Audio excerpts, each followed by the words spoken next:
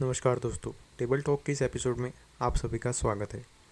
आज हम बात करने वाले हैं एक ऐसी नदी के बारे में जिसका उल्लेख हमारे प्राचीन ग्रंथों में मिलता है, लेकिन अगर हम बात करें उस नदी के अस्तित्व की तो नदी आज पूरी तरह से विलुप्त हो चुकी है, गायब हो चुकी है।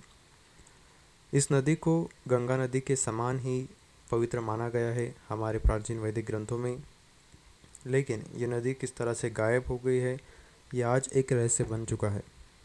अगर हम बात करें इस नदी के प्रवाह की तो ये नदी हिमालय में उत्तराखंड, हिमाचल प्रदेश, पंजाब, हरियाणा और राजस्थान इन राज्यों में से बहकर अरब महासागर में विलीन हो जाती थी। जिस नदी की आज हम बात करने वाले हैं उस नदी का नाम है सरस्वती। संस्कृत का ये शब्द सरस्वती, जिसका अर्थ होता है सरोवरों वाली नदी, यानी इस शब्द से पता चलता है कि सरस्वती नदी में बहुत से सरोवर थे। सरस्वती नदी में साल के 365 दिन पानी रहता था, जिसकी वजह से उसके तटीय इलाकों में बड़े पैमाने पर खेती की जाती थी और अन्न धान्यों का उत्पादन किया जाता था। ऐसा बताया जाता है कि हमारे बहुत से धार्मिक ग्रंथ इसी नदी के तट पर बैठकर लिखे गए हैं, इसीलिए सरस्वती को ज्ञान की नदी भी कहा गया।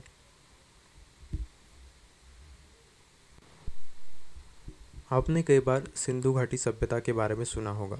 ऐसा कहा जाता है कि सिंधु घाटी के निर्माण में या सिंधु घाटी सभ्यता के अस्तित्व में सबसे बड़ा योगदान सिंधु नदी का है। लेकिन हाल ही में हुए खोज से ये पता चलता है न केवल इस सिंधु घाटी सभ्यता के निर्माण में सिंधु नदी का योगदान है, बल्कि एक और बड़ी नदी का योगदान है, वो है सरस्वती।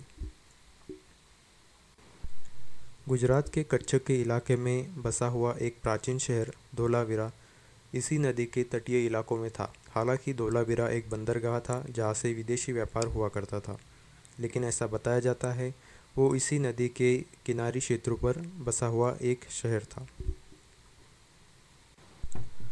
सरस्वती नदी का यूँ गायब होना आज भी एक रहस्य बन चुका है।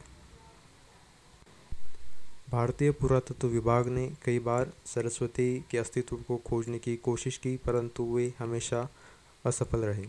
हालांकि कई बार जहां ऐसा बताया जाता है कि यहां से सरस्वती नदी बहती थी, वहां कई बार खनन का काम किया गया, लेकिन नदी का कोई अस्तित्व वहां मिला नहीं।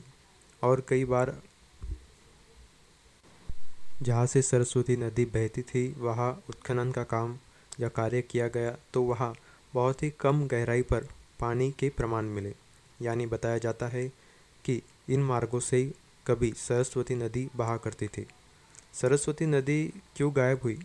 अगर हम भारतीय पुरातत्व विभाग के इस खोज से पता करें तो हमें ऐसा पता चलता है कि अनेक भौगोलिक कारणों की वजह से या जो भौगोलिक बदलाव उस समय हुए, आज से लगभग 4000 ईसा पूर्व में जो भौगोलिक परिवर्तन हुए, उनकी वजह से सरस्वती बहुत हद तक उसका प्रवाह जो था जल का वो कम होने लगा और धीरे धीरे ये नदी सूखने लगी।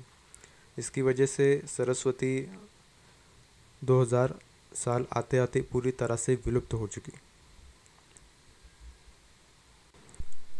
भारत के प्रयागराज में जहाँ गंगा और यमुना ये दो नदियाँ एकत्रित होती है, फिर भी उस जगह को त्रिवेणी क्षेत्र या त्रिवेणी संगम कहा गया है।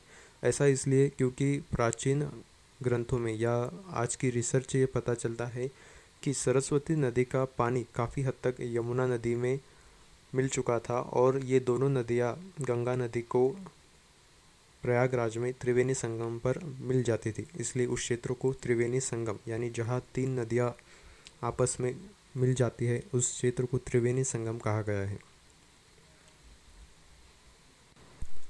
फिलहाल सरस्वती नदी के खोज के लिए बहुत से प्रयत्न चालू है, रोज़ नई नई जानकारी सामने आ रही है।